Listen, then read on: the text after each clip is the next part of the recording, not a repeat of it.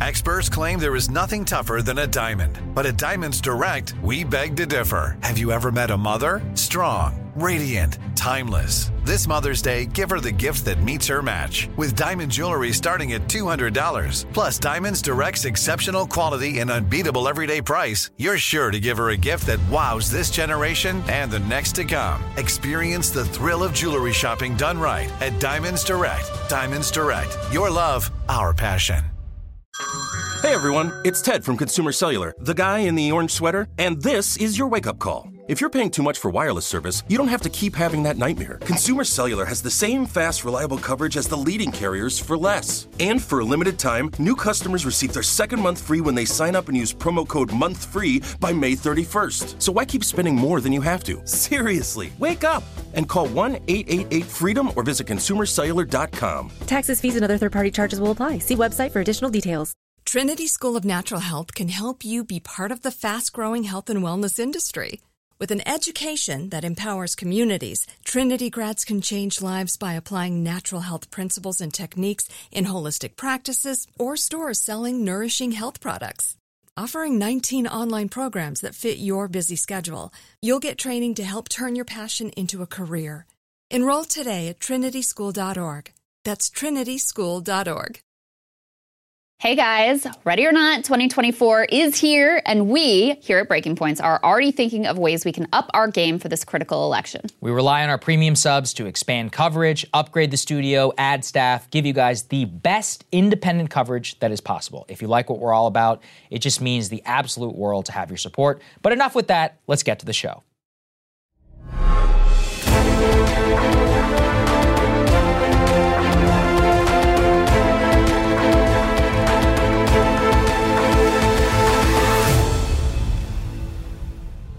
Very pleased to be joined once again by Professor Norm Finkelstein. He is an author, he is an activist, he is a political scientist, author of many books, including Gaza: An Inquest into Martyrdom. Great to see you again, sir.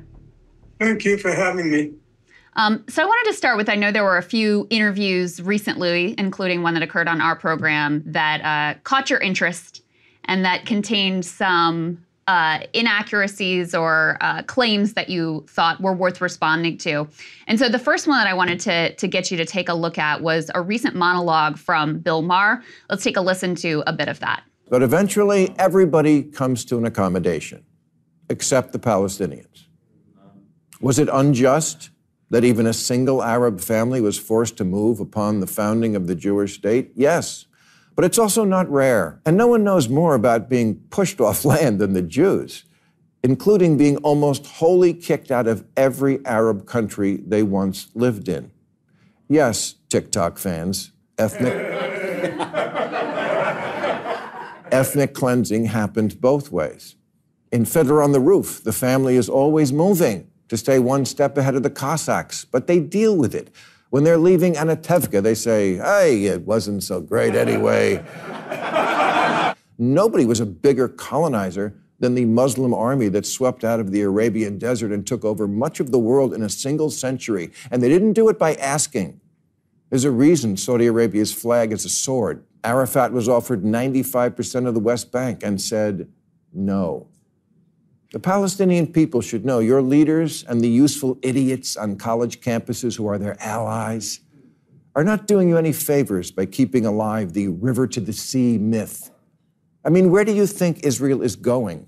Spoiler alert, nowhere. So the sort of core of the point he is making is Jews got kicked out of a lot of countries too, and it's effectively time for Palestinians to get over it and move on. Well, just as a general point, I find it rather amusing when I hear Bill Maher pontificating about, if you see the longer clip, about Byzantium, about the Roman Empire, about Muslim expansion. He knows as much about these topics as Joy Behar. The only difference between him and Ms. Behar is she reads her factoids off of index cards while he reads them off of a monitor. And neither of them is, in my opinion, particularly funny. and I find it in very poor taste in the midst of a genocide, making these rather impoverished attempts at humor, where half the audience laughing uproariously sounds as if they were paid to laugh. But let's leave all that aside and let's get to the factual matters. Here are the facts. The Palestinians on the Zionist project, I'm not going to go through the whole history, I promise your listeners. The Zionist project begins roughly at the end of the 19th century. Their aim was to establish a Jewish state in Palestine. Palestine was not empty. It became obvious to the indigenous population that the realization of the Zionist enterprise to create a Jewish state would at minimum reduce them to second-class citizens in their own place of birth, or at worst, result in their expulsion. And the Zionist movement coined a locution they called a transfer. They didn't want to use the vulgar, gross term expulsion, so they called it the transfer. And as Israel's leading historian, who, by the way, at this point is extremely right-wing, his name is Benny Morris, and you'll see him in all the right-wing talk shows like Coleman Hughes and others.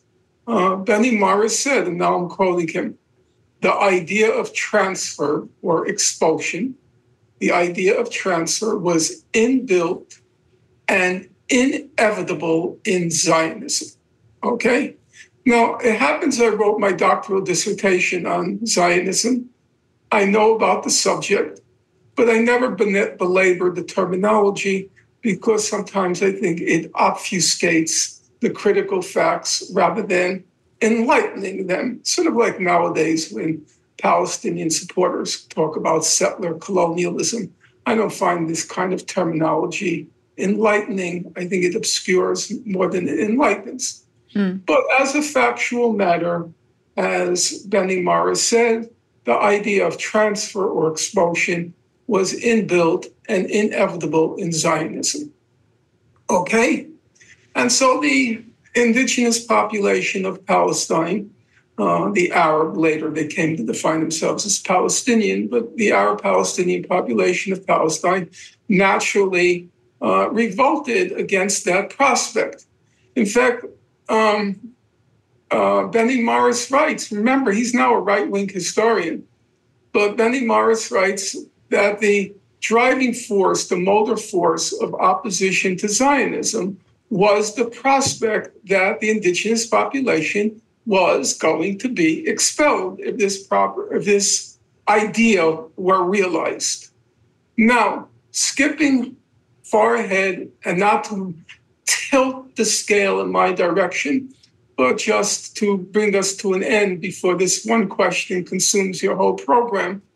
Come 1948, a war breaks out. I'm not going to talk about who's right and who's wrong in the course of the war, but now, as David Ben-Gurion, the first prime minister of the state of Israel, said, he quoted the famous French expression, which is still quoted, when in war, do as in war. Namely, here is a prospect. Now we have the opportunity to realize the Zionist dream, and the population from the area that became Israel, 90% of the population from the area that became Israel was expelled. Exactly what you would expect, given what the ideology was, and an opportunity now availed itself.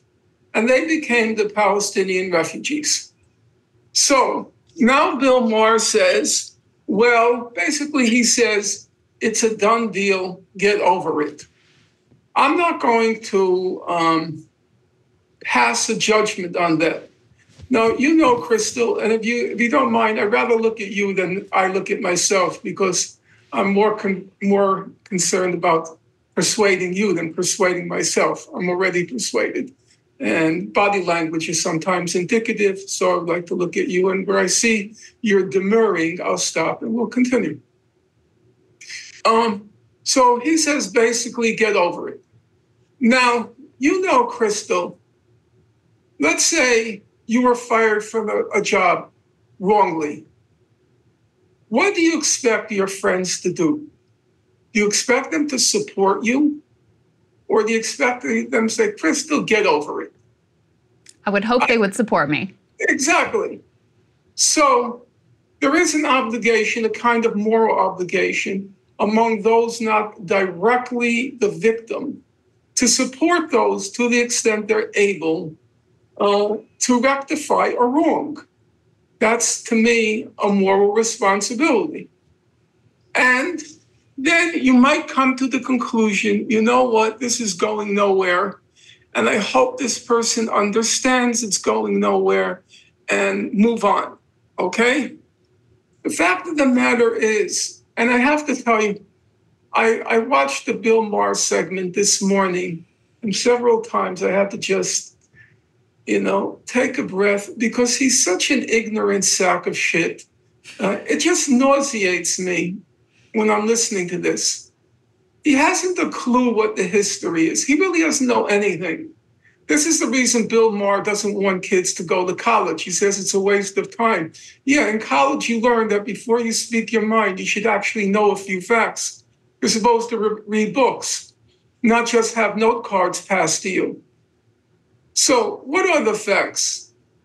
And I'm perfectly willing now to say to Bill Maher to his face, if you disagree with me, have me on your program. Have me on your program, and we'll go through it step by step. Already as early as 1976.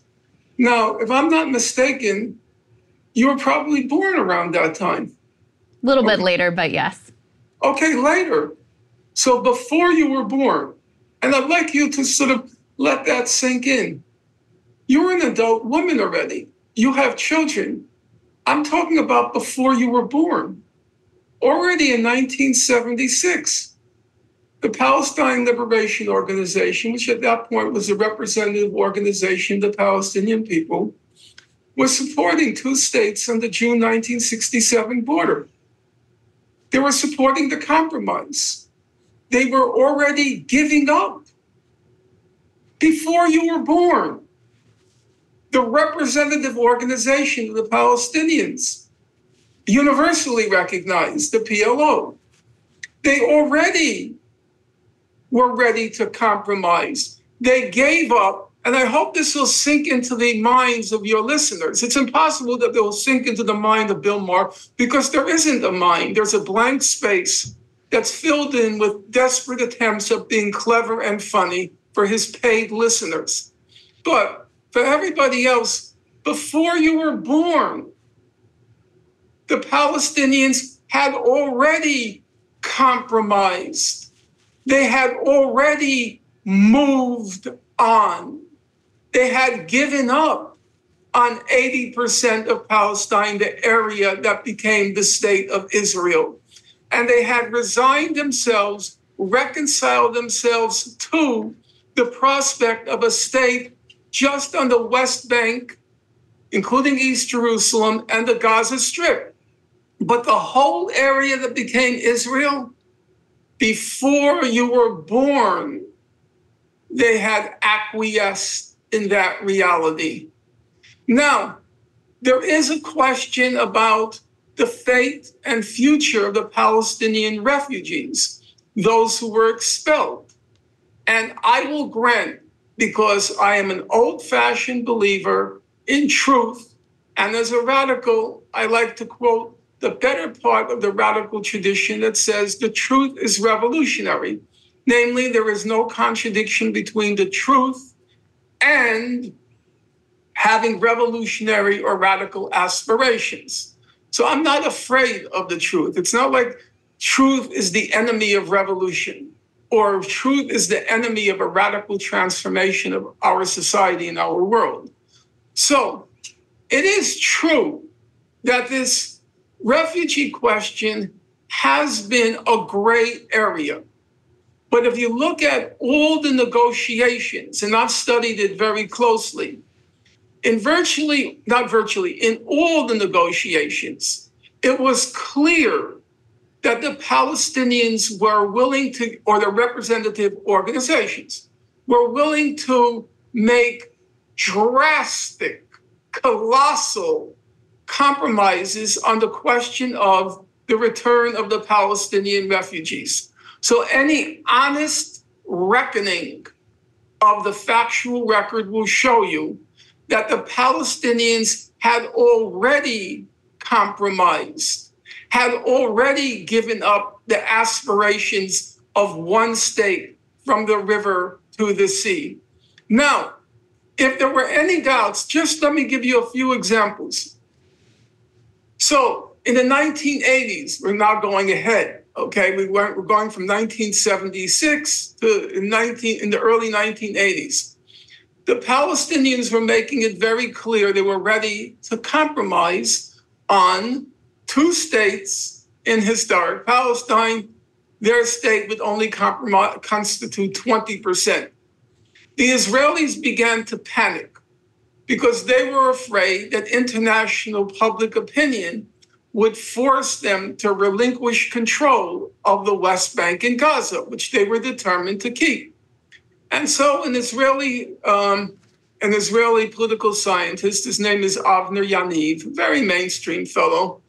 He's since passed. Actually, I think I'm the only one still alive. Everybody involved in the conflict is dead already. He said, what the Israelis feared, and I'd like this expression hopefully to sink into the minds of your listeners as well. What the Israelis feared was the Palestinian peace offensive. The Palestinian peace offensive. They were terrified that the Palestinians were becoming too moderate, and therefore pressure would be exerted by the international community to force on Israel its withdrawal from the West Bank and Gaza to its pre-June 1967 borders. So what did Israel do? Israel fabricated in June 1982 an excuse to invade Lebanon. Why did it want to invade Lebanon? Because that's where the PLO was located at the time, the Representative Palestinian Organization. They wanted to destroy the PLO, not because it was radical, not because it wanted to create a state from the river to the sea.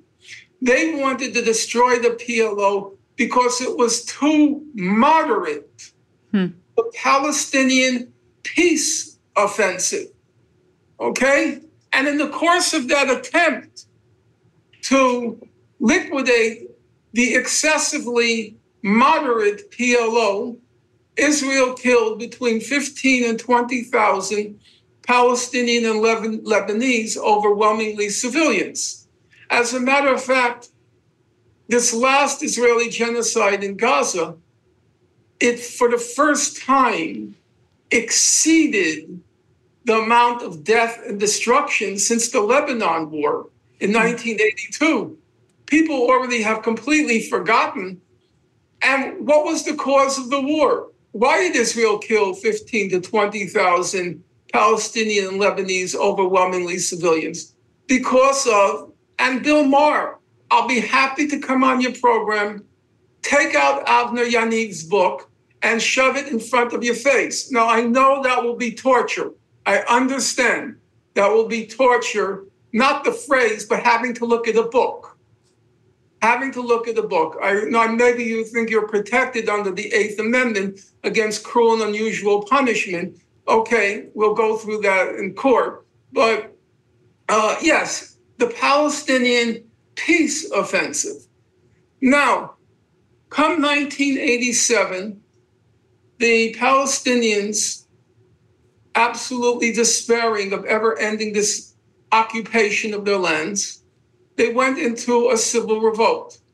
It was called the Intifada, okay? Here's a side note for you. And Crystal, I like you. I know you're a good listener, and I know you suck in information, and I appreciate that. I saw you with Robert Kennedy, and it was a good show. There's no question about that. You came up with arguments I wouldn't have come up at the spur of the moment. It was good. It's very good.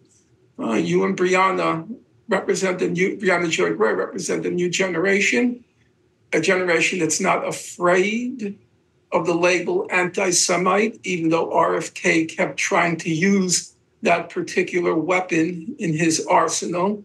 You didn't recoil, you persisted. It's a new generation. I mean, my generation, you were terrified of doing what you did. Terrified because of the charge of anti-Semitism and then the practical repercussions. Well, you were never terrified, Norm. I wasn't terrified, but, I don't have physical courage, but I have moral courage. That's clear. I will never say something I don't believe. It's not possible. I got that from my parents, and I will take that to my grave. In any event, so 1987, December 7th, 1987, Noam Chomsky's birthday, or December 8th. Some people say December 8th, my birthday. So in any event, the first Intifada, it's a civil revolt. Literally, it's the Arabic word for when a dog shakes off its fleas. And the quiescent Palestinian people for so long are now shaking off their fleas and going into civil revolt. I know I'm digressing a lot, but it's actually relevant. When you hear, the claim was made against the college presidents during the hearings in Congress that the phrase intifada means genocide. They say intifada, the only solution is revolution. Okay? Intifada was a civil revolt. I lived there at the time. I was there every summer from 1988 to 1995, every single summer. Everybody knew I was Jewish. Everybody knew I was Jewish. And the only ones I fear, I'm not trying to make jokes. I mean, I have a sense of humor, but as Ecclesiastes says, there's a time and place for everything. Now is not the time for humor. The only one I was afraid of was the Israeli army. It was very scary. They were killing with abandon during that civil revolt.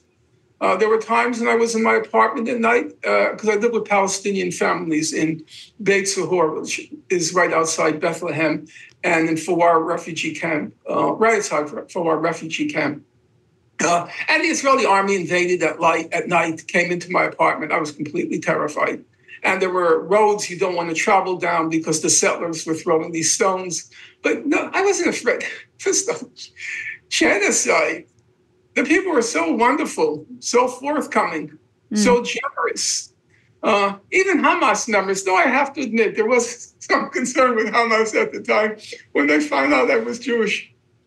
In any event, come November 1988, Yasser Arafat, I have to laugh at how stupid Bill Maher is.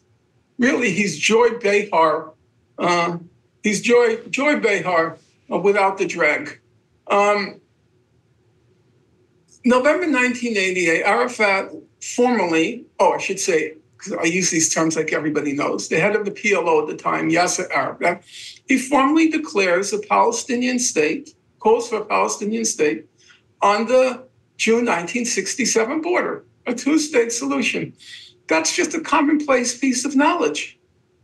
Anybody who knows anything about the subject knows November 1988, he declares for two states. And he felt that, I don't want to get into all the dynamics, but people are willing to compromise from a position of strength, not from a position of weakness. That's just the nature of politics. Because from a position of weakness, you feel like, well, if I'm not going to get anything, why not ask for the whole thing? Because it makes no difference. Right. If I can't hope to get a half a loaf, if I can't hope for half a loaf, then why not ask for the whole loaf? Right. So in November 1988, it was during the first Intifada. And it did become a global issue, the first Intifada. It did seriously dent Israel's public relations image because I'll tell you, I was teaching at that time. And I remember one student who was neither pro-Palestinian nor pro-Israeli, whatever those terms mean. They're just totally stupid. He said one day in class, he said like this, the Palestinian civil revolt was famous for what was called for throwing stones, throwing. And he said like this in class, stone. He held up his hand like this, stone, Uzi. That was the known Israeli weapon. It's sort of the brand of Israel, the Uzi. Stone, Uzi. That's not fair. That's what he Stone, I remember, it's 30 years ago, more than 30 years ago. Stone, and that was the image that was being communicated, transmitted internationally. So Israel was facing a major PR problem.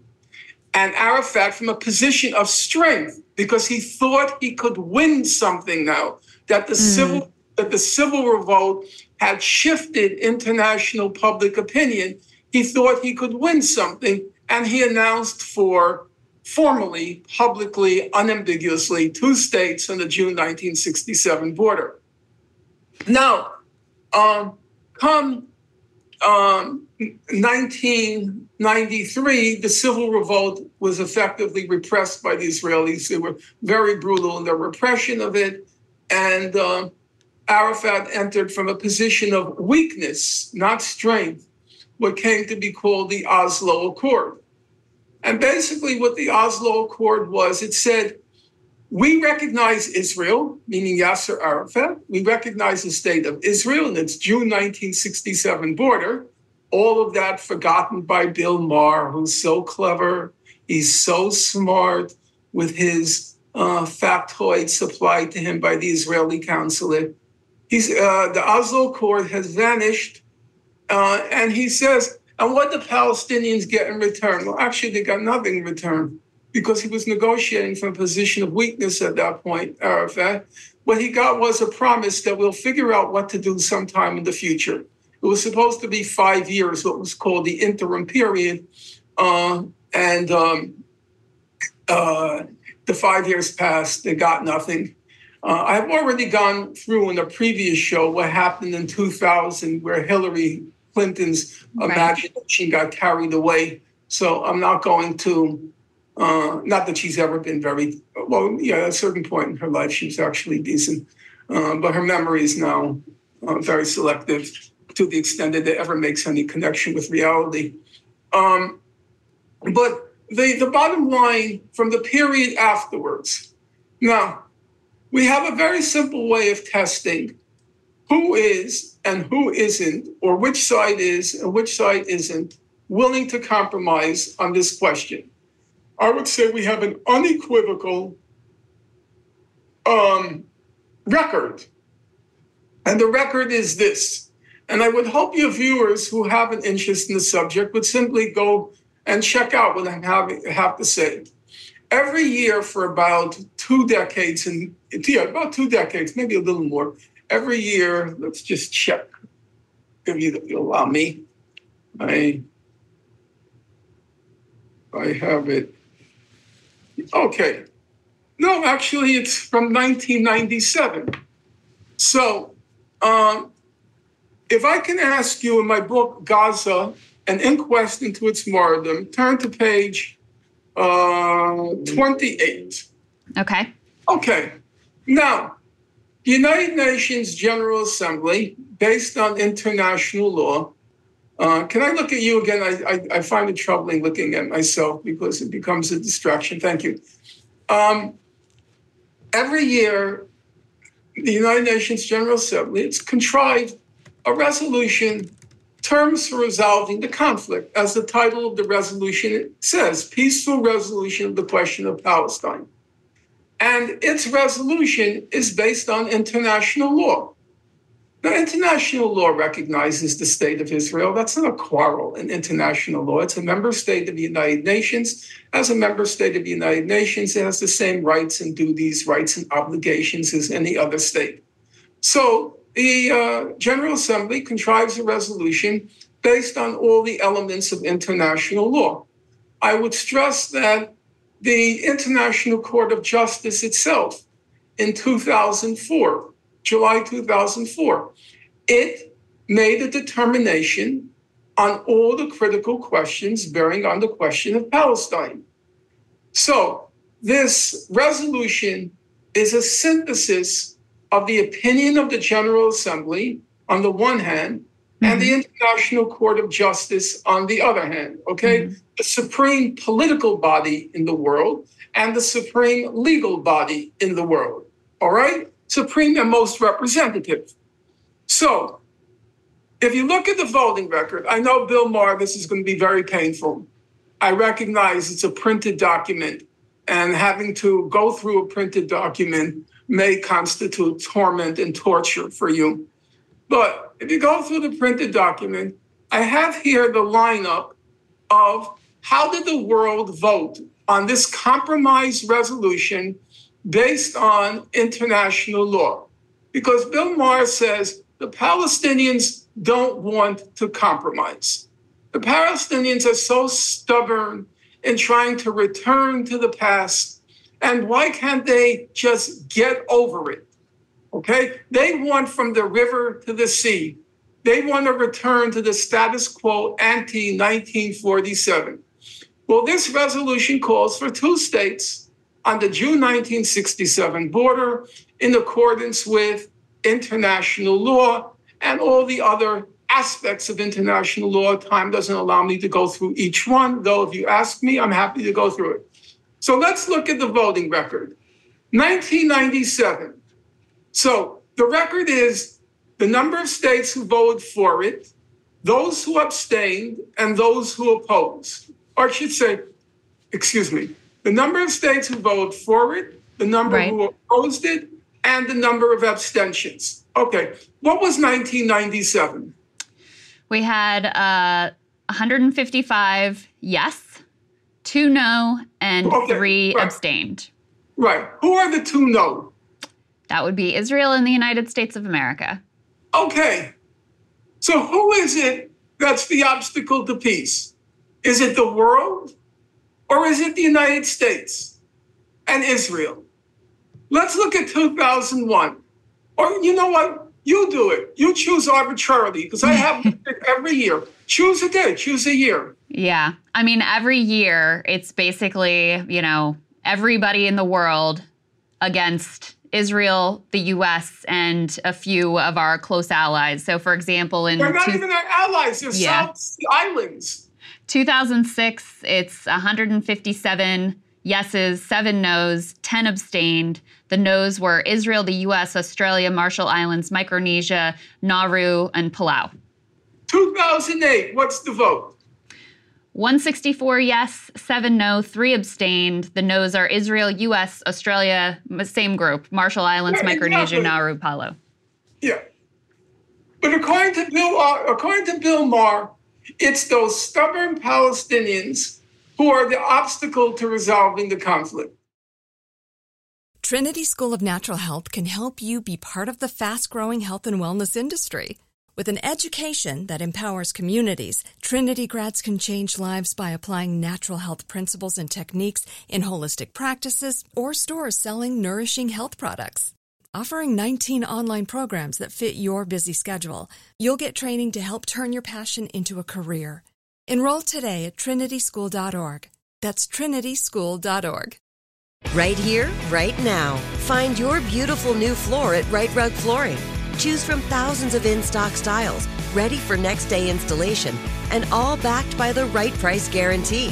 Visit rightrug.com. That's RITERUG.com today to schedule a free in-home estimate or to find a location near you. 24-month financing is available with approved credit. For 90 years, we've been right here, right now.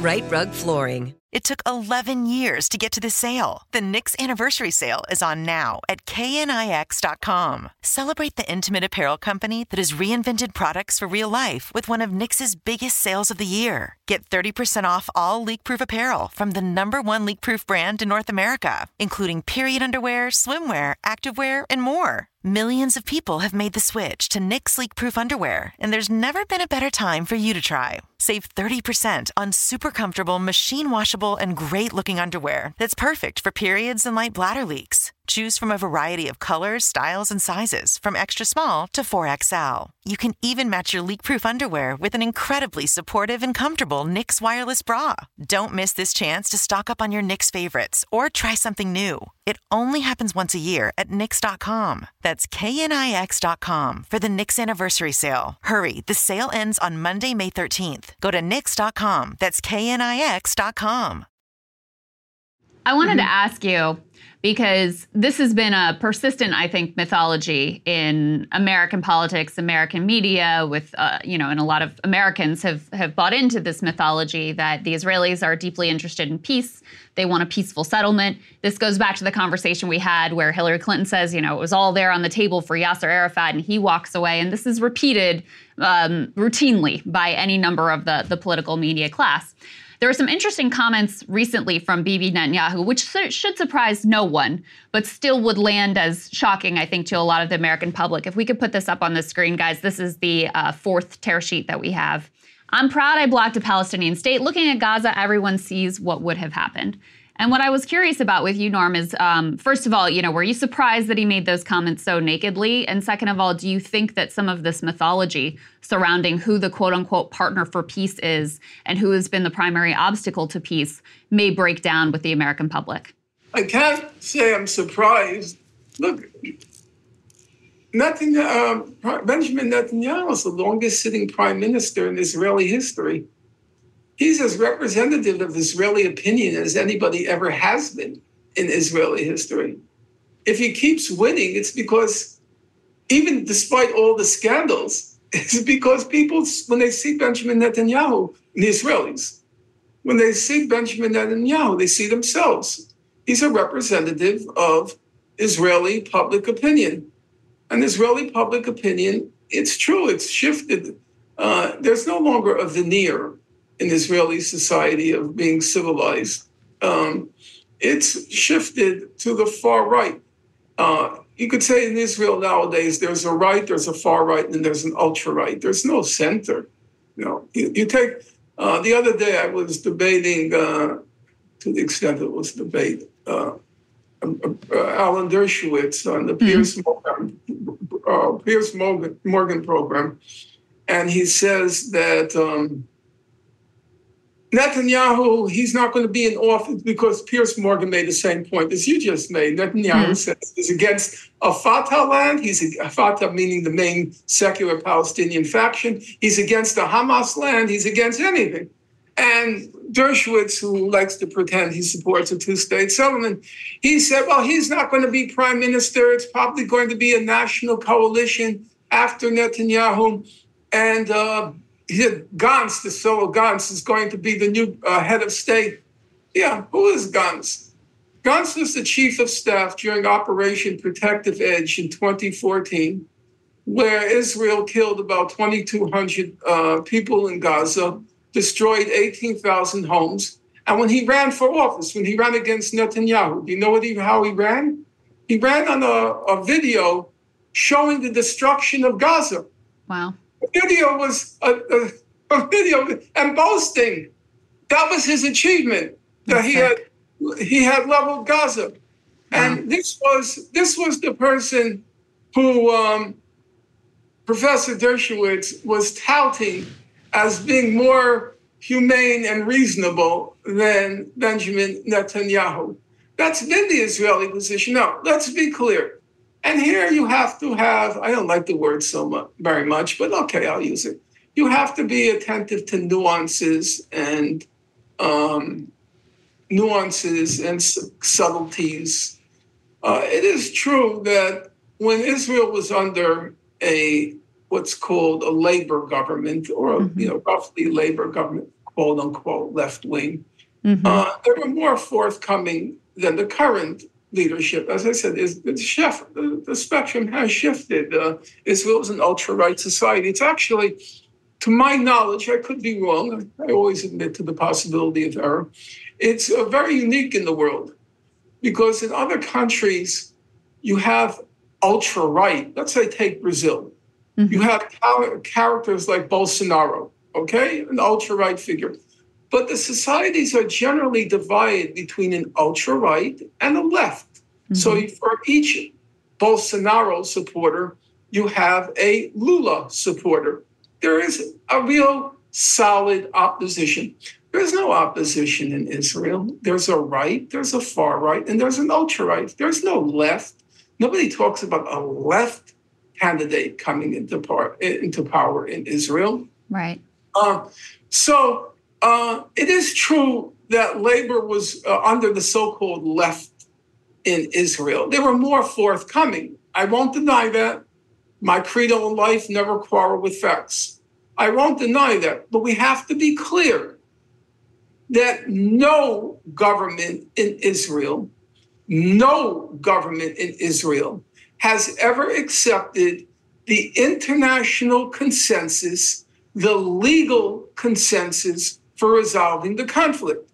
So when you were reading off that list, bear in mind that was during a period, because we're going back to 1997.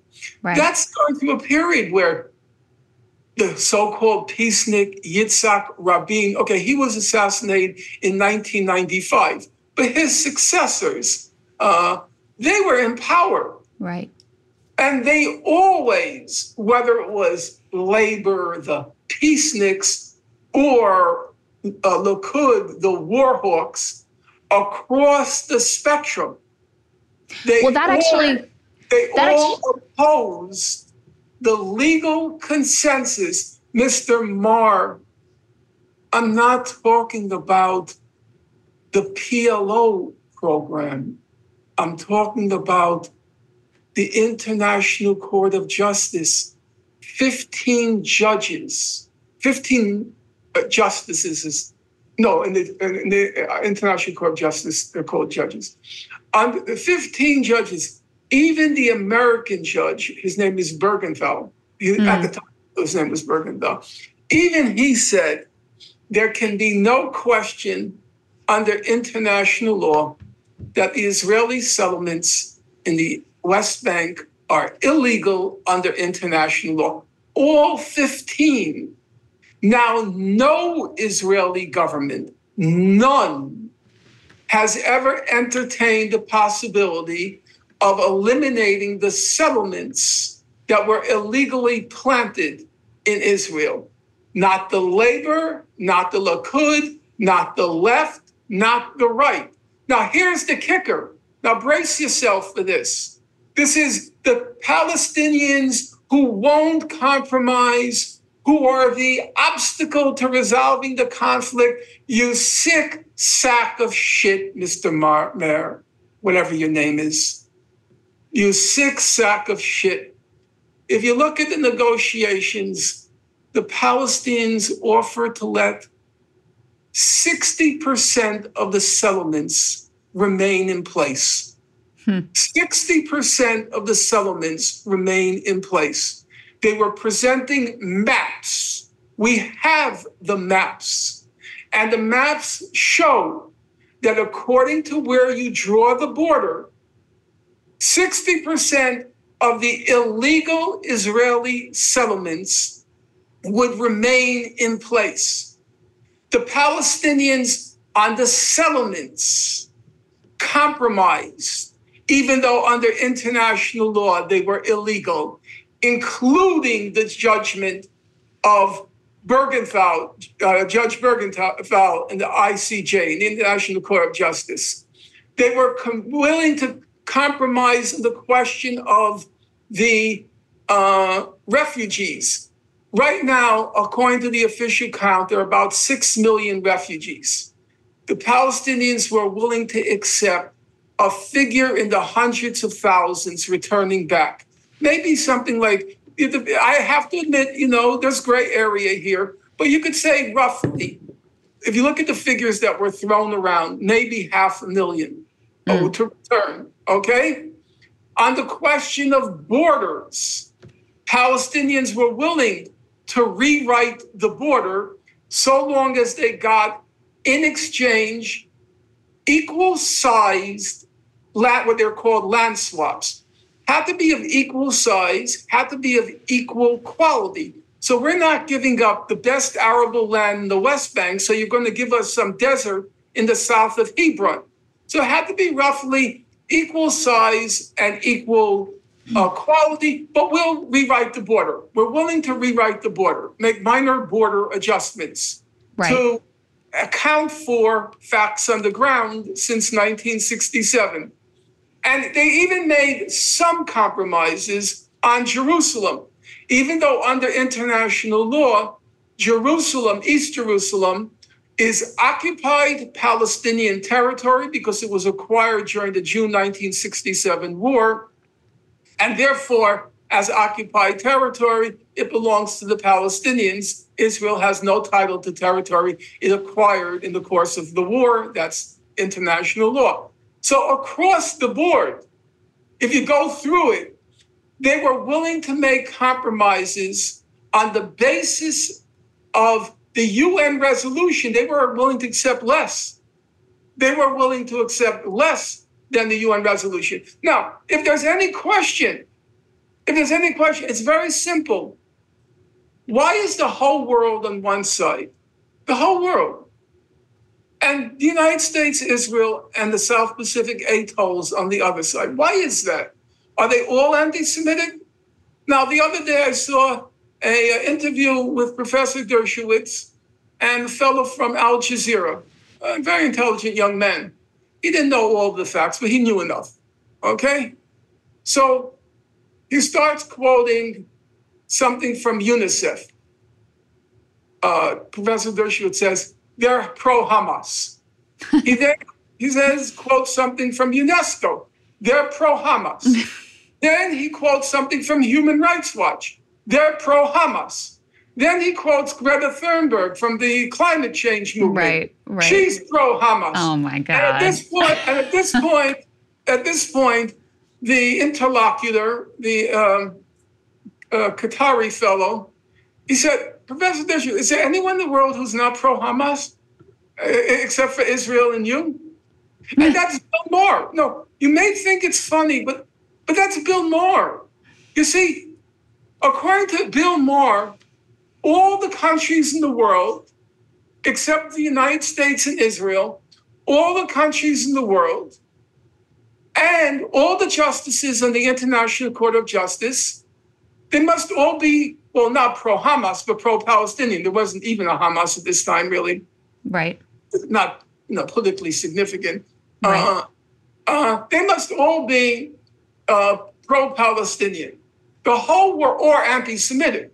The whole world must be anti-Semitic. On the International Court of Justice at the time, there was a woman, a British judge, named Rosalind Higgins. She went with the majority on the ICJ. There was Bergenthal, who calls himself a Holocaust survivor. He's just passed. Obviously Jewish. He went overwhelmingly with the majority. There were a couple of points not worth going into where he had differences.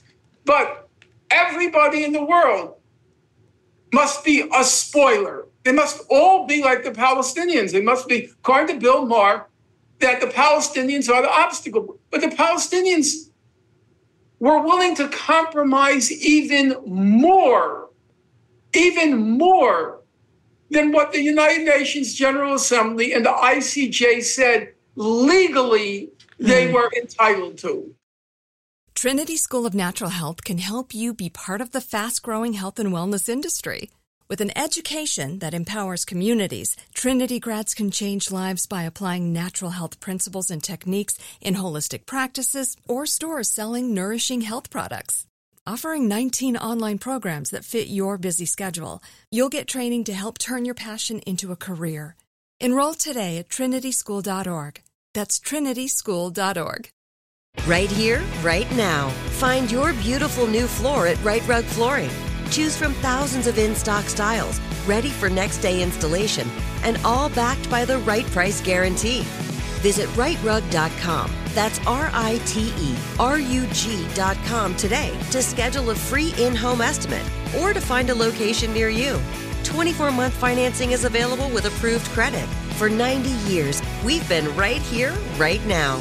Right Rug Flooring. It took 11 years to get to this sale. The Knix Anniversary Sale is on now at knix.com. Celebrate the intimate apparel company that has reinvented products for real life with one of Knix's biggest sales of the year. Get 30% off all leak-proof apparel from the #1 leak-proof brand in North America, including period underwear, swimwear, activewear, and more. Millions of people have made the switch to Knix leak-proof underwear, and there's never been a better time for you to try. Save 30% on super comfortable, machine-washable, and great-looking underwear that's perfect for periods and light bladder leaks. Choose from a variety of colors, styles, and sizes, from extra small to 4XL. You can even match your leak-proof underwear with an incredibly supportive and comfortable Knix wireless bra. Don't miss this chance to stock up on your Knix favorites or try something new. It only happens once a year at Knix.com. That's KNIX.com for the Knix Anniversary Sale. Hurry, the sale ends on Monday, May 13th. Go to Knix.com. That's KNIX.com. Well, Norm, I want to get to, I know you also took an interest in the interview that we had with presidential candidate RFK Jr., where he made a variety of claims. And I pulled 2 different clips that I wanted to get you to respond to because they both contain elements that, I haven't just heard from him. These are things that I hear repeated rather often. The first one has to deal with his assertion that, the Palestinians, I'm paraphrasing here, we'll let him say it himself, but essentially the Palestinians are so bad that even the neighboring Arab states like Egypt didn't want them. Let's take a listen to that piece. So President Biden's administration, they have said that they have no red lines for the state of Israel and their conduct in this war. Do you have any red lines for Israel? Well, the red lines are that, you don't deliberately, you do everything you can, which I think Israel is doing right now, to avoid civilian casualties. But, there's collateral damage in every war, and they're fighting an implacable enemy. I mean, I don't think there's any country in the world that would go as far as Israel has gone to not invade Gaza. I mean, Israel was being bombed by Hamas. Took over Gaza. Israel walked out of Gaza. There's no occupation of Gaza. The blockade, though.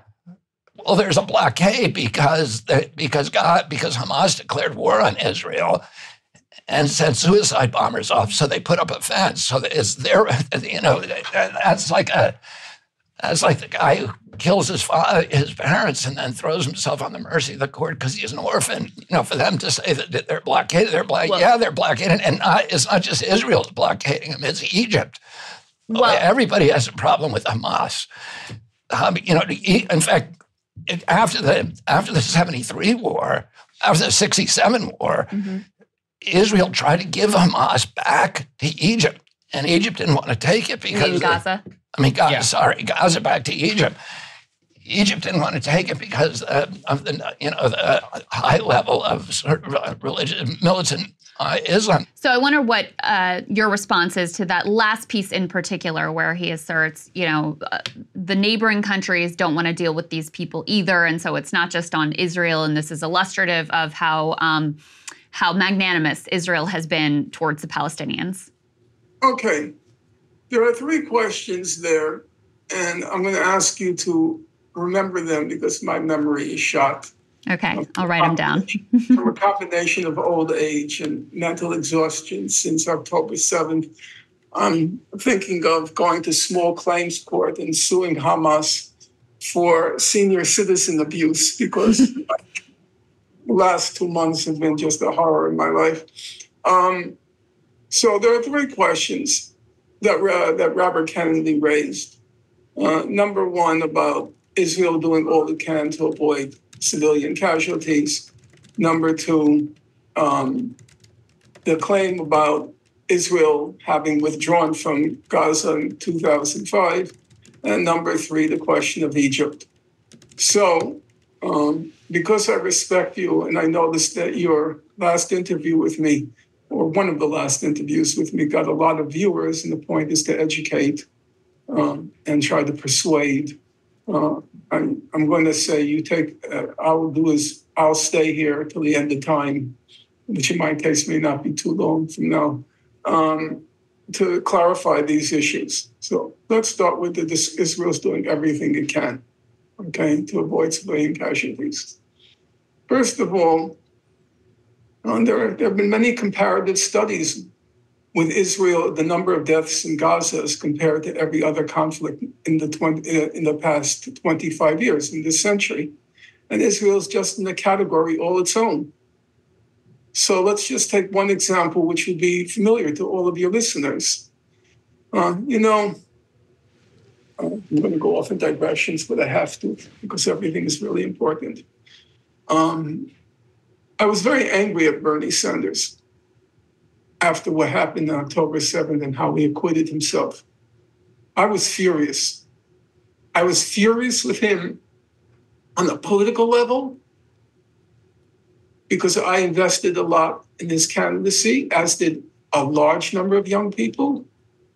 And I was also disgusted with him, and I'm not trying to play the Jewish card, but as a Jew, that he had said, he didn't boast about it, he wasn't wearing it on his shoulder, but he said that, a large part of his family perished in Poland during the Nazi Holocaust. There obviously was, it was a sensitive chord for him.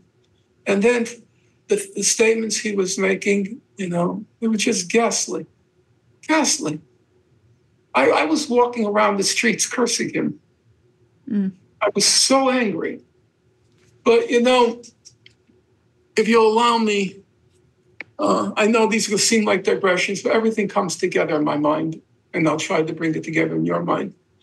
A long time ago in our own country, there were the abolitionists, the white abolitionists who fought for the rights of African-American people to end slavery, and then after, to fight for their equal rights during Reconstruction. There was one fellow named William Garrison. He was a very famous abolitionist.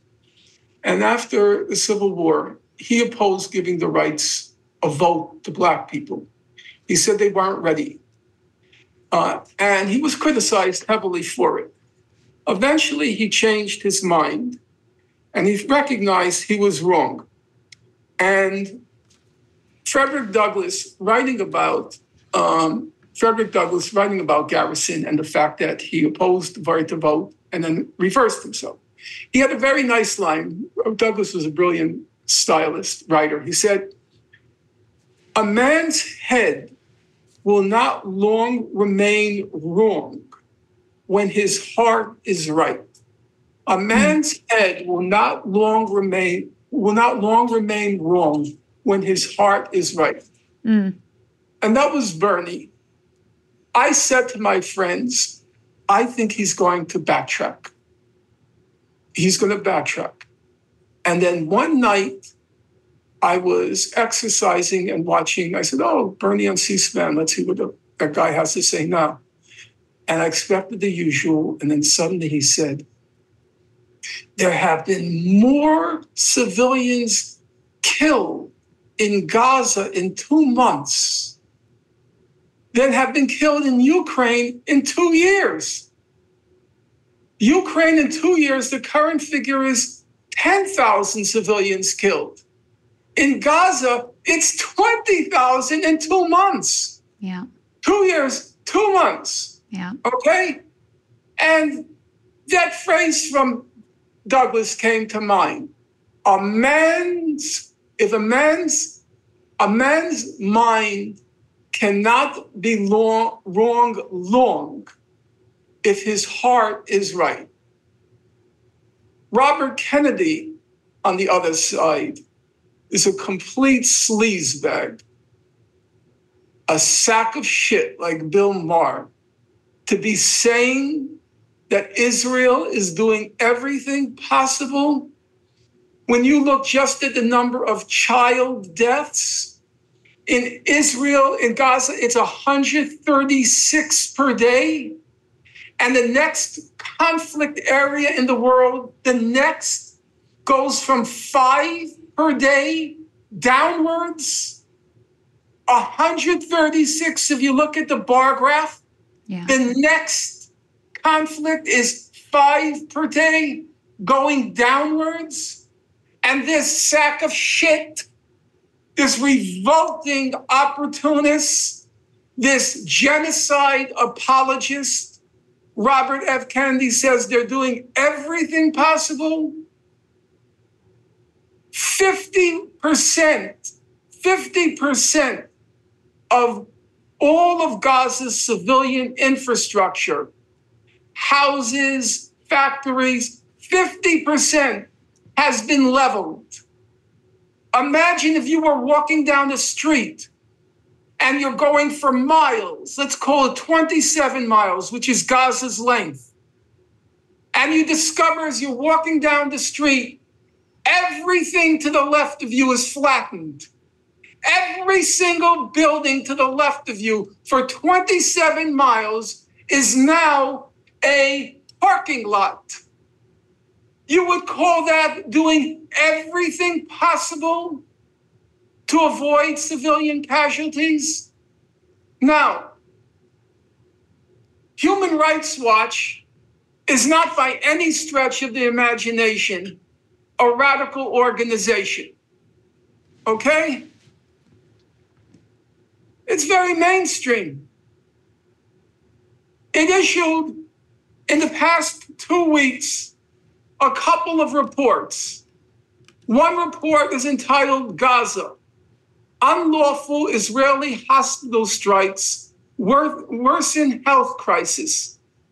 Israel has systematically, methodically targeted all the hospitals in Gaza.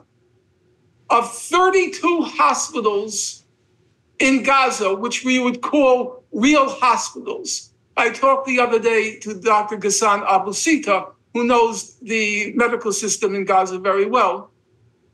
He goes back there during every siege. He's a real hero. I told him, don't praise me because I don't have your physical courage. He was in Abu Ali Hospital during that attack, and then he was in Al Shifa.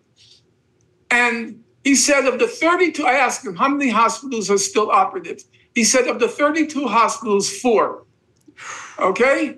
Wow. Now, there is no example in modern history, none, of the systematic and methodical targeting of hospitals. It doesn't exist.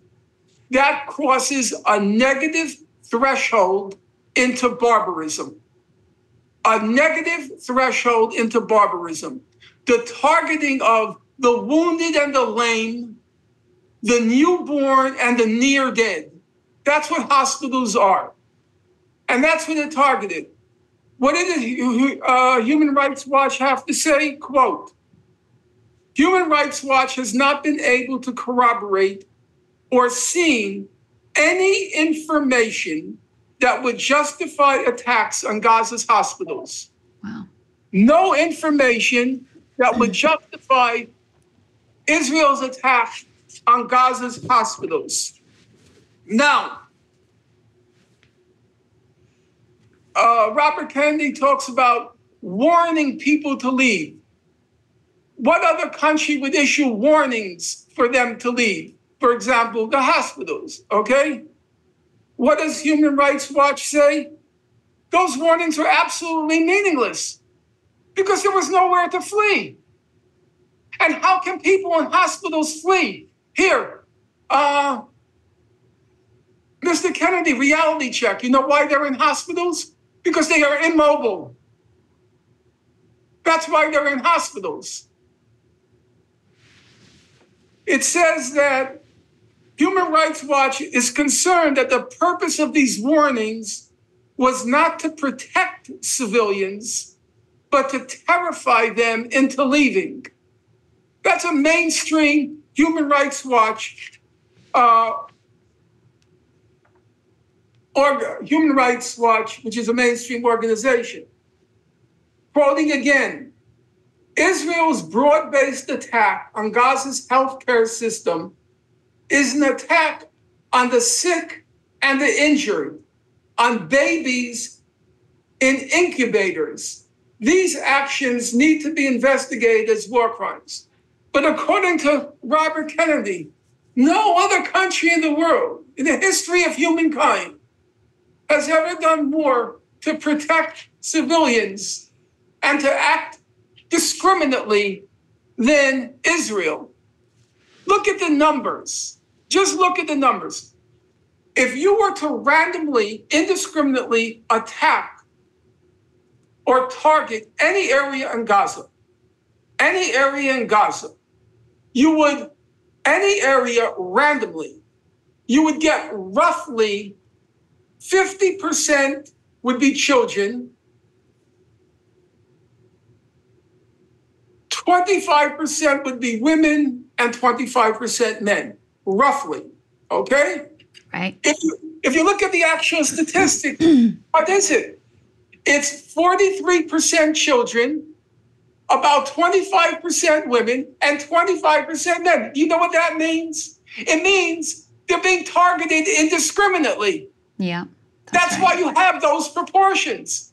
Because that's the proportional breakdown of children, women, and men in Gaza. So if you just overlay the actual demographic breakdown in Gaza with the casualties in Gaza, it's exactly the same. Why? Because they're indiscriminately being attacked. That's why you have those proportions. There's no other conflict in the modern world where you have those percentages for women and children. Not even close. Where is it? Now, Human Rights Watch released another report yesterday about this country that's doing everything it can, according to Robert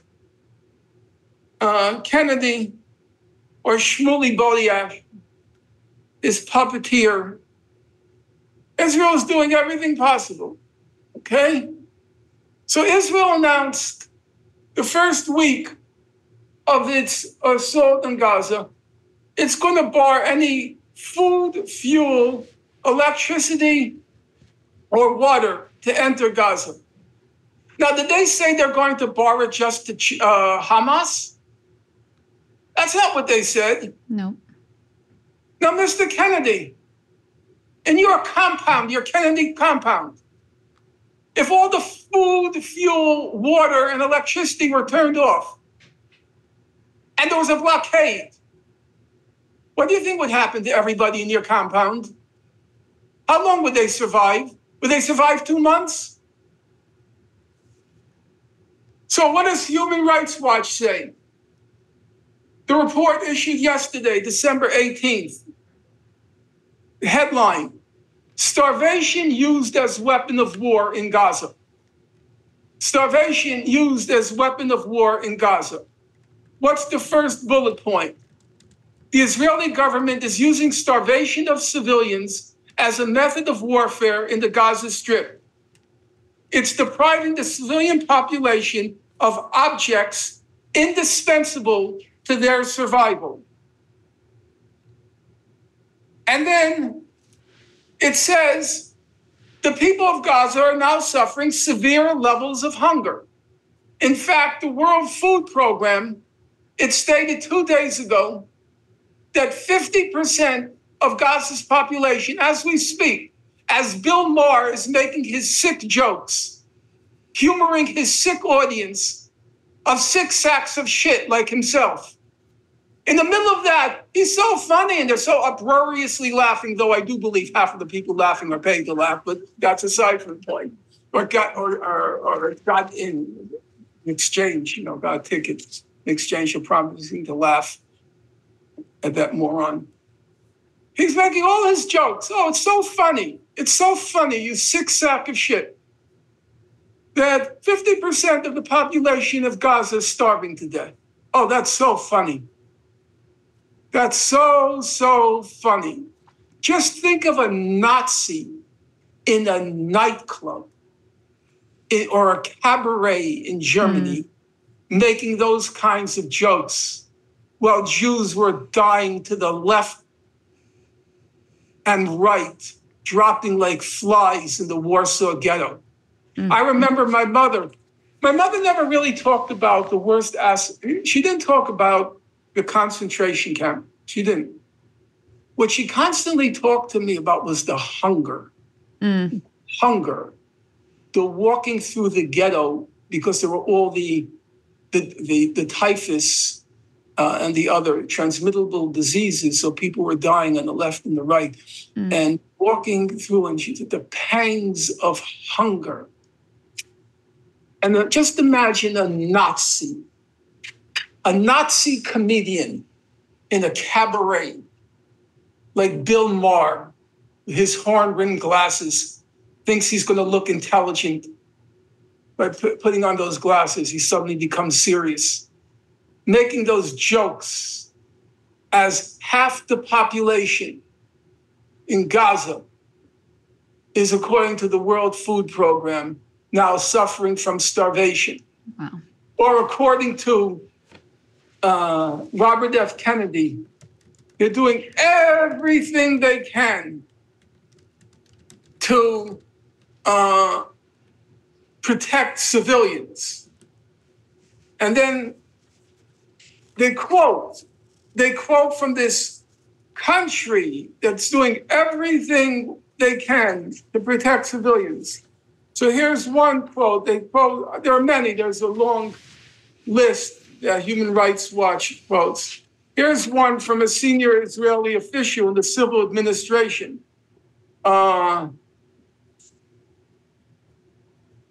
He says, this is from November 4th. Whoever returns to Gaza, if they return here, will find scorched earth, no houses, no agriculture, no nothing. They have no future. Yes, Mr. Kennedy. Yes, Mr. Kennedy. They're doing everything in their power not to kill civilians. They're very discriminating. Whoever returns here will find scorched earth, no houses, no agriculture, no nothing. They have no future. Wow. Trinity School of Natural Health can help you be part of the fast-growing health and wellness industry. With an education that empowers communities, Trinity grads can change lives by applying natural health principles and techniques in holistic practices or stores selling nourishing health products. Offering 19 online programs that fit your busy schedule, you'll get training to help turn your passion into a career. Enroll today at trinityschool.org. That's trinityschool.org. Right here, right now. Find your beautiful new floor at Right Rug Flooring. Choose from thousands of in-stock styles, ready for next day installation, and all backed by the right price guarantee. Visit rightrug.com. That's RITERUG.com today to schedule a free in-home estimate or to find a location near you. 24-month financing is available with approved credit. For 90 years, we've been right here, right now.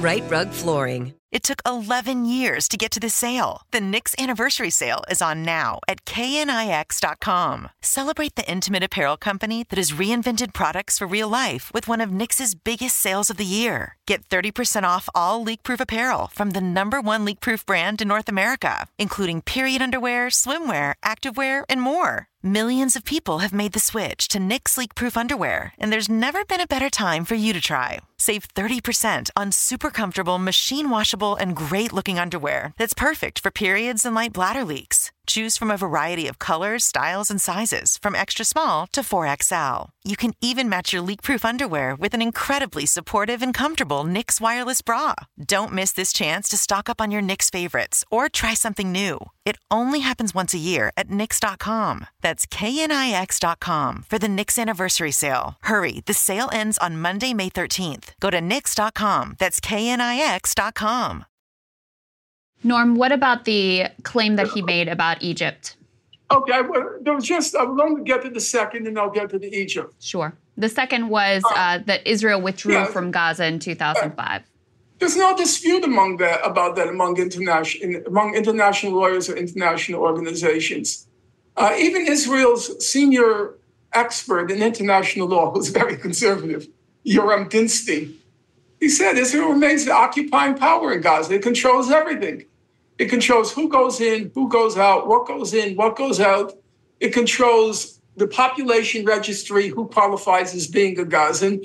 It controls the waterways. It controls the airspace. It controls the water. Just for your listeners, I just want them to know what it meant for the people of Gaza. what this blockade of Gaza meant when Israel no longer controlled it. It's not an occupying power, says the lawyer, Robert F. Kennedy Jr. So at certain points, here is a partial list of the things Israel banned from entering Gaza, simultaneously, not like one at a time, okay? Right. It banned sage, coriander, ginger, jam, halva, vinegar, nutmeg, chocolate, fruit preserves, nuts, biscuits, potato chips, musical instruments, notebooks, writing implements, toys, chicks, and goats. But Gaza's a free country. Israel left, says Robert Kennedy. Israel doesn't occupy Gaza. There was a point where Israel put on people of Gaza a humanitarian minimum of calories. Humanitarian minimum of calories. That means they put the people of Gaza on a starvation plus diet. But they have no responsibility what's going on in Gaza. They withdrew. The occupation is over. As I said, as far as I know, no international organization or international law specialist claims that the occupation ended when what Israel did was very simple. Anybody can understand it. A child can understand it. Israel got tired of policing Gaza because they said there's no future here. We have 8,000 settlers. There are 2 million Arabs here. So we're never going to get rid of these Arabs. And we'll never be able to do with it what we hope to do in the West Bank, change the balance of population. So just forget it. So you know what they did? So there were things like in Gaza, Gazans couldn't go to the beach, okay? So they said, we'll throw the keys in the jail cells and let them out of the jail cells, okay? And then they withdrew from the jail or the prison. Mm-hmm. They withdrew from the prison, slammed shut the gates, and then encircled the whole prison. Okay? Now, yes, the prisoners had more freedom of movement. I'm not going to deny that. They now could go to the beach. It's true. But they can't go anywhere else. They can't go out. Nothing can come in. Jam, chocolate, nutmeg, sage, coriander. Would anyone in his or her right mind describing that as Israel left Gaza? What they did was they encircled it. They didn't leave Gaza. I'll just give you an example. People don't like to hear my examples. Unfortunately, my examples don't come from my head. They come from the Israeli heads, okay?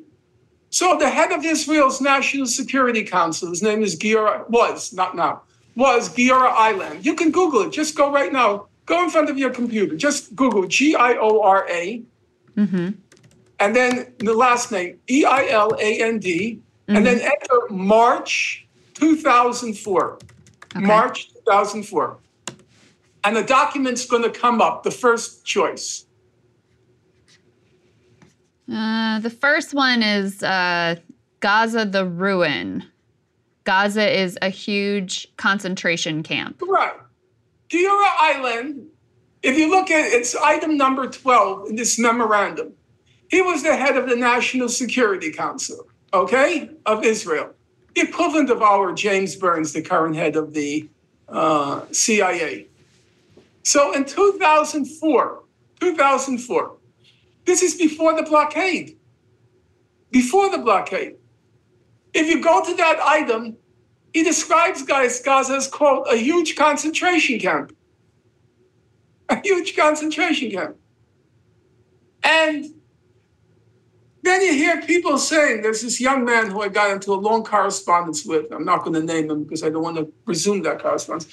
He keeps saying Gaza is a developing country. Developing country. Nothing can come in, nothing can go out. It's a huge concentration camp. It's before the blockade. He described it, Giora Island, as such.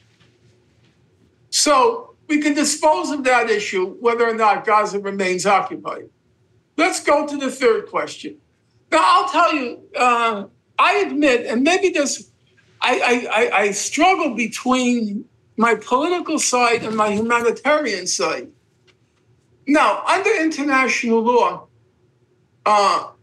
Egypt is a sovereign country and has the right to decide who comes in and who goes out. It's called immigration and immigration. Well, they don't have the right to decide who goes out, but they have the right to decide who comes in. Mm-hmm. And there is an entry point, the Rafah crossing between Egypt and Gaza. Now, Egypt's position, I don't defend the Egyptian government. Sisi is a monster. He came to power in the military coup. And in the course of that coup, he committed the largest massacre of Egyptians in Egyptian history. I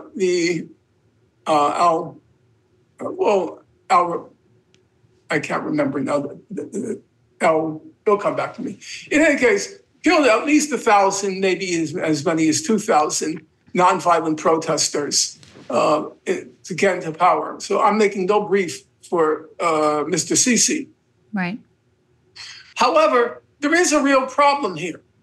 The problem is, and I admit, it's a moral dilemma. Once you leave Gaza, you're not coming back. It's over.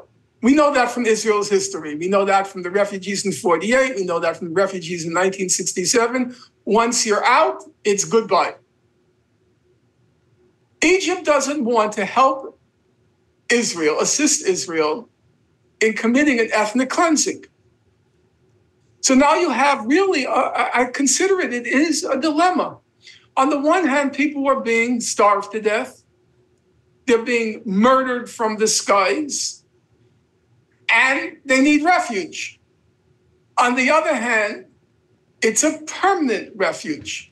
And so Egypt says it won't facilitate, it won't abet, it won't assist Israel in its ethnic cleansing of Gaza. What do you do? On the one hand, I say, oh, F politics. These people are being killed. These people are being murdered. Let them go. You know? But on the other hand, do you want to wittingly and unwittingly, because it's at the same time, willfully and unwillfully, assist Israel in ethnic cleansing? I don't think that's an easy question. You know, I don't have an answer to that. Am I going to start demanding that Egypt open its border and let all the people of Gaza pour into the Sinai desert? No, actually, if I had a choice, I would rather demand that Israel stop committing genocide. Rather than saying, open up Rafah, I'll say, stop committing the genocide. If I had to choose between the two.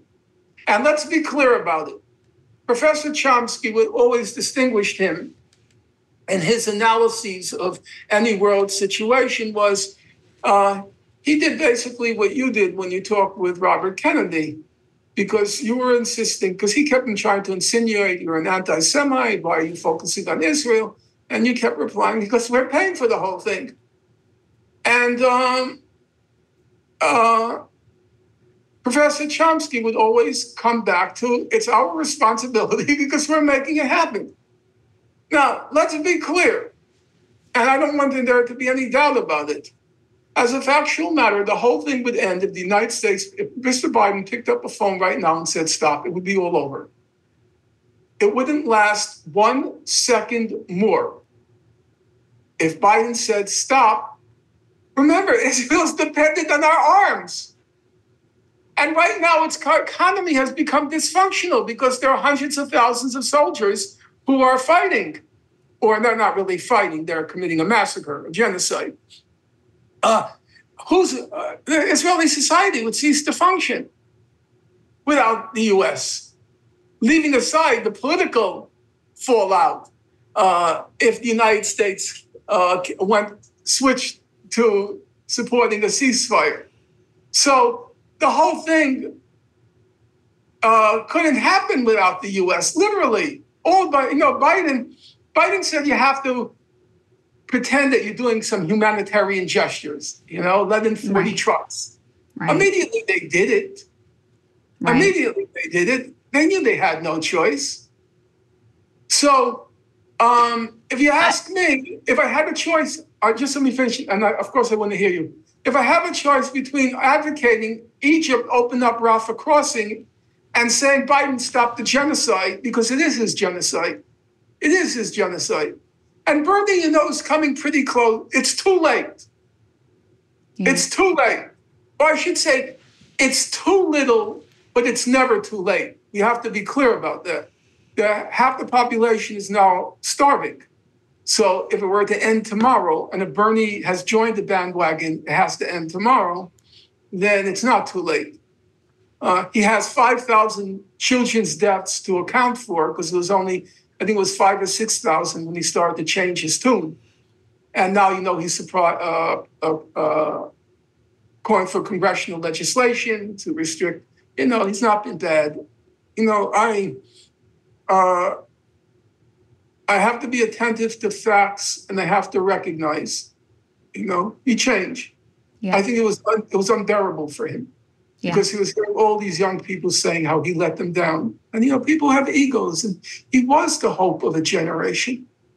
He was the hope of a generation, and he became an abomination. And you can imagine his children and his grandchildren, Daddy, Grandpa, why are you opposing a ceasefire? And he couldn't, obviously it's very hard to plumb the human mind. And so what's the point of being a psychoanalyst from afar?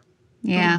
It was, I think for a while, people could kind of fantasize that maybe there was some more ethical targeting of Hamas that was on the table. But at a certain point, when you see the numbers, very quickly, and just knowing that it's the Netanyahu government, knowing, any of the history, you could immediately see that was never some targeted, raid to just take out a few top Hamas leaders and try to win over the civilian population. It was never going to be. That was never on the table as a response to what happened on October 7th.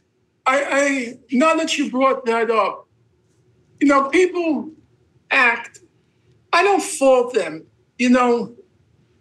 I devoted the whole of my adult life to this against my will. I never knew what I was getting into.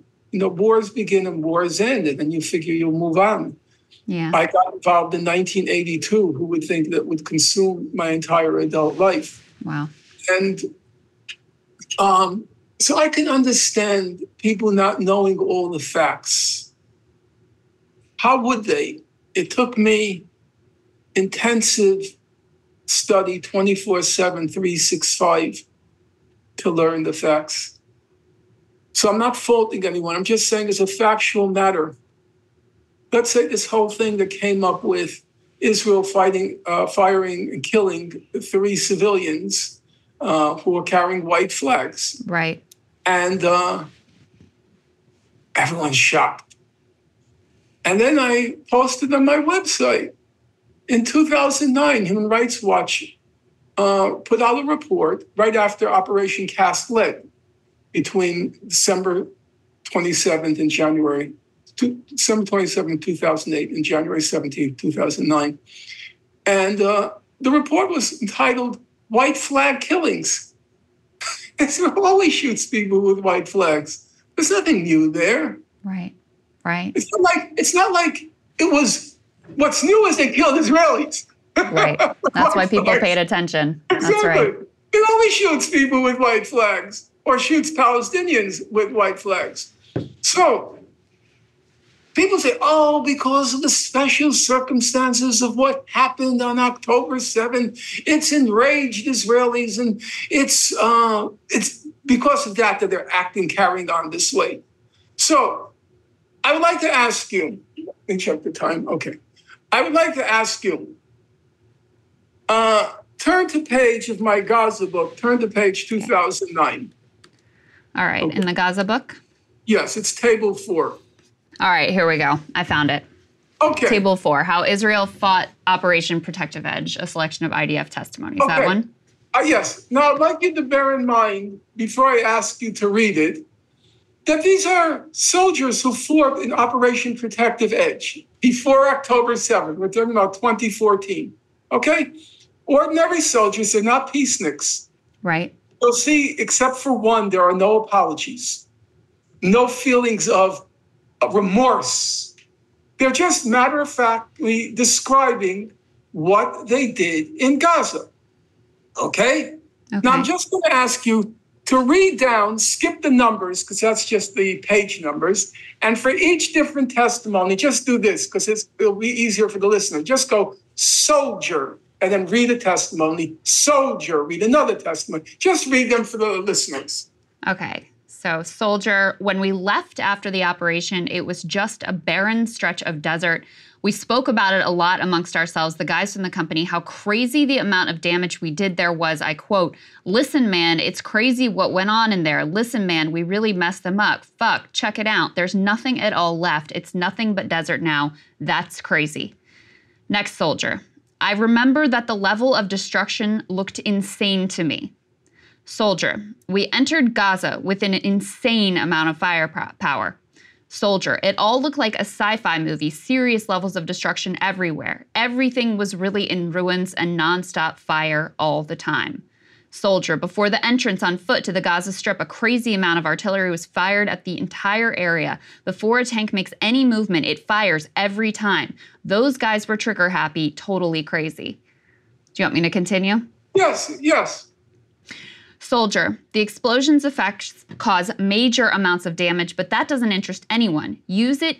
Explosives can't be taken back, the platoon commander says. I don't want to leave explosives with me. Soldier, our view was of the center of the strip. Let's say it was a real fireworks display. From a distance, it looked pretty cool. If you look through a night vision scope, you saw crazy wreckage. It was a real trip. Soldier, you're shooting at anything that moves and also at what isn't moving, crazy amounts. It also becomes a bit like a computer game, totally cool and real. Soldier, it was total destruction in there. The photos online are child's play compared to what we saw there in reality. I never saw anything like it. Soldier, okay, you get the idea. Yeah. Crystal, I don't like to play the mother card because fathers also care about their children. Yeah. But as a mother, this is what mowing the lawn meant in Gaza. This is what those kids who burst the gates of Gaza experienced every few years from that satanic state. That's what they experienced. That's what they underwent. Yeah. This wasn't because of October 7th, what we're seeing now. Yes, it's in a higher scale. Because in the past, Israel just wanted to mow the lawn. Now it wants to extirpate, the fancy word for pull out by the roots. Now it wants to extirpate every blade of grass in Gaza. Before it just wanted to cut it down every few years. This is not because of October 7th, any more than shooting people with white flags and bare-chested has to do with October 7th. That's Israel's modus operandi in Gaza. That's always been its modus operandi in Gaza. Trinity School of Natural Health can help you be part of the fast-growing health and wellness industry. With an education that empowers communities, Trinity grads can change lives by applying natural health principles and techniques in holistic practices or stores selling nourishing health products. Offering 19 online programs that fit your busy schedule, you'll get training to help turn your passion into a career. Enroll today at trinityschool.org. That's trinityschool.org. Right here, right now. Find your beautiful new floor at Right Rug Flooring. Choose from thousands of in-stock styles, ready for next day installation, and all backed by the right price guarantee. Visit rightrug.com. That's RITERUG.com today to schedule a free in-home estimate or to find a location near you. 24-month financing is available with approved credit. For 90 years, we've been right here, right now.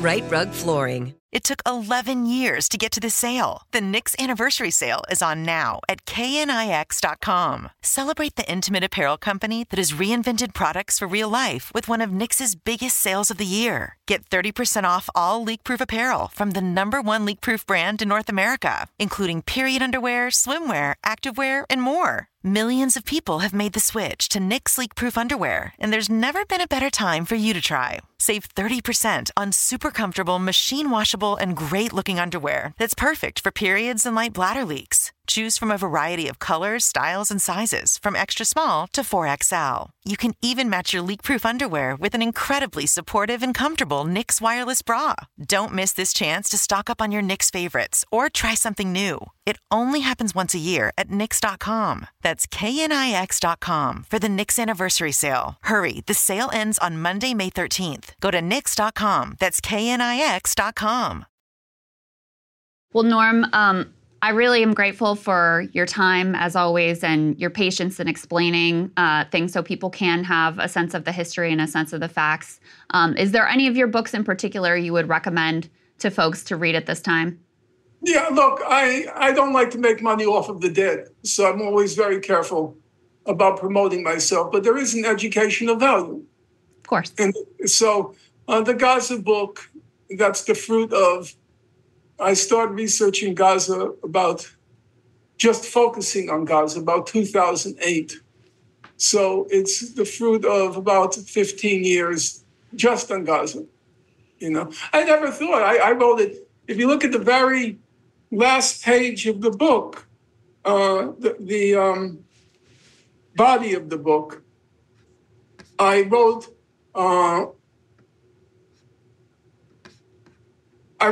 the author, meaning myself. I'd rather you read it because I prefer, you have a good reading voice. Page 355, the very last page, okay. Right before the appendix. 355, you said? 365. 65, okay. Mm-hmm. That I am finding. Okay.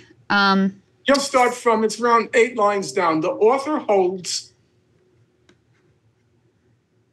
out faint hope that it will find an audience among his contemporaries. Still, this book will find an audience, yes. Still, the truth should be preserved. It is the least that's owed the victims. Perhaps one day in the remote future, when the tenor of the times is more receptive, someone will stumble across this book collecting dust on a library shelf, blow off the cobwebs, and be stung by outrage at the lot of a people, if not forsaken by God, then betrayed by the cupidity and corruption, careerism and cynicism, cravenness and cowardice of mortal man. There will come a time, Jackson anticipated, when to the student... just let me clarify. Yeah. There was a woman named Helen Hunt Jackson, and she chronicled the destruction of the Native American people in the United States, and the book was called A Century of Dishonor. A wonderful book. And so I'm referring back to her book when she describes what was done to the Native Americans in our country. And I say there will become a time when to the student of American history, it will seem well nigh incredible what was done to the Cherokee. It is not certain that one day the black record of Gaza's... Is it not certain? Will seem well nigh incredible what was done to the Cherokee. Is it not certain that one day the black record of Gaza's martyrdom will in retrospect also seem well nigh incredible? Yeah, I never thought people would read the book. It was a chronicle for the future. I never saw it as selling more than at most a couple of thousand copies. That wasn't my goal. I felt that it was what Helen Hunt Jackson did. You know, there was after World War II, there was a famous book by two, I guess one, maybe both of them were Jewish. One was Ilya Ehrenberg, and I can't remember the other fellow's name. It was called The Black Book of Nazism.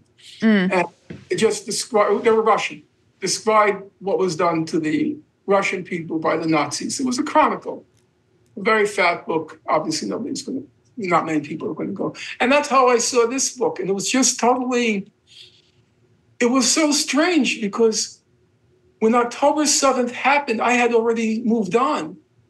I thought the whole situation was hopeless. And as you know, I started a book on cancel culture and other things. Yeah. And I was very excited by that because I felt like, I know it's a horrible thing to say, but I felt like my mind had been emancipated, had been liberated. Because for 40 years, I couldn't move. I had this feeling of, I'm the only one that's going to do this kind of research. I'm the only one that's going to read through all these human rights organization reports. The only one that's going to show every lie, because most people don't have that kind of patience. I have the discipline. Yeah. I don't have a great mind, but I have a disciplined mind, which is to say I can focus and go through everything with a fine-tooth comb. And then all of a sudden, October 7th was like, all of it became relevant again. I thought I was past it. And so when I recommend a book to people, it's not because I expect to make money. I mean, I'm at that point in life where making money doesn't make much of a difference. But I do feel it has an educative value. And it's a horror. I mean, what has been done to the people of Gaza is simply beyond belief. But most people they think everything began October 7th. Yeah. Yeah. And so much of the history, there's so many lies that are just pervasive in American culture about the reality of the history and the details of what's actually unfolded. And you might say, well, that doesn't matter, the past is the past. We just focus on what's happening now and into the future. But I mean, one thing that really comes clear when you study this conflict at all is just how much getting the facts straight about the past matters for some kind of an eventual hopeful resolution. Dr. Norman Finkelstein, it's always great to see you. Thank you so much again for spending time with us. Well, thank you for giving me the opportunity. I mean that. You're serious. There's been a pattern, I have to say. I know people aren't going to like it. It's probably politically incorrect. But the female commentators, don't ask me why, whether it's Michaela Peterson, Candace Owens, yourself, Brianna Joy, great. They've just been much more, and I mean this in a very positive sense, they've just been much more humble. They recognize, we have a lot of things to cover, and so we don't have your depth of knowledge, and we'll listen. We'll ask questions, and we'll listen. And that's the common characteristic. You listen, you watch Candace Owens, whatever you think of her. I don't know anything about her because I don't watch his social media. It's not my thing. Or Michaela Peterson, who I never heard of. And beyond Joy Gray and yourself. So you listen, you take in, and then you see these guys. I know it's probably politically correct. This Jordan Peterson, this Sam Harris, this Bill Maher, I accept the arrogance with people who are smart. Okay, I have to accept this guy knows what he's talking about, even though he's an arrogant son of a bitch. But this mixture of arrogance and complete stupidity, complete ignorance, It is an incredible combo, isn't it? Yeah. It's ridiculous blowhards. Acting as if they know anything. Bill Maher lecturing on Byzantium. What are you talking about? So it's been especially gratifying to have interlocutors who show the humility and obviously they have the knowledge. I mean, as I said, you were very good with Robert Kennedy. I was thinking, hey, I wouldn't have thought of that. Some of the responses, they were good. No question about it. But still listen. Still listen. And I don't demand that you agree with what I have to say, but a little humility. You haven't a clue what you're talking about. It's like me talking about particle physics.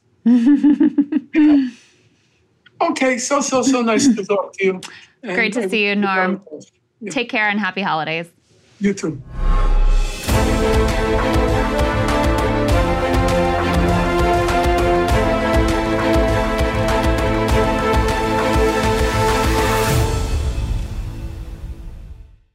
Trinity School of Natural Health can help you be part of the fast-growing health and wellness industry.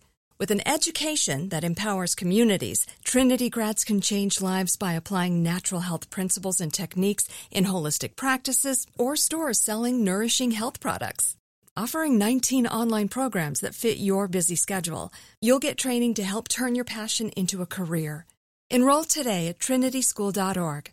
That's trinityschool.org. Right here, right now. Find your beautiful new floor at Right Rug Flooring. Choose from thousands of in-stock styles, ready for next day installation, and all backed by the right price guarantee. Visit rightrug.com. That's RITERUG.com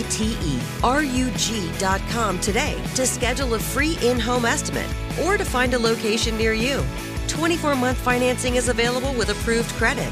For 90 years, we've been right here, right now.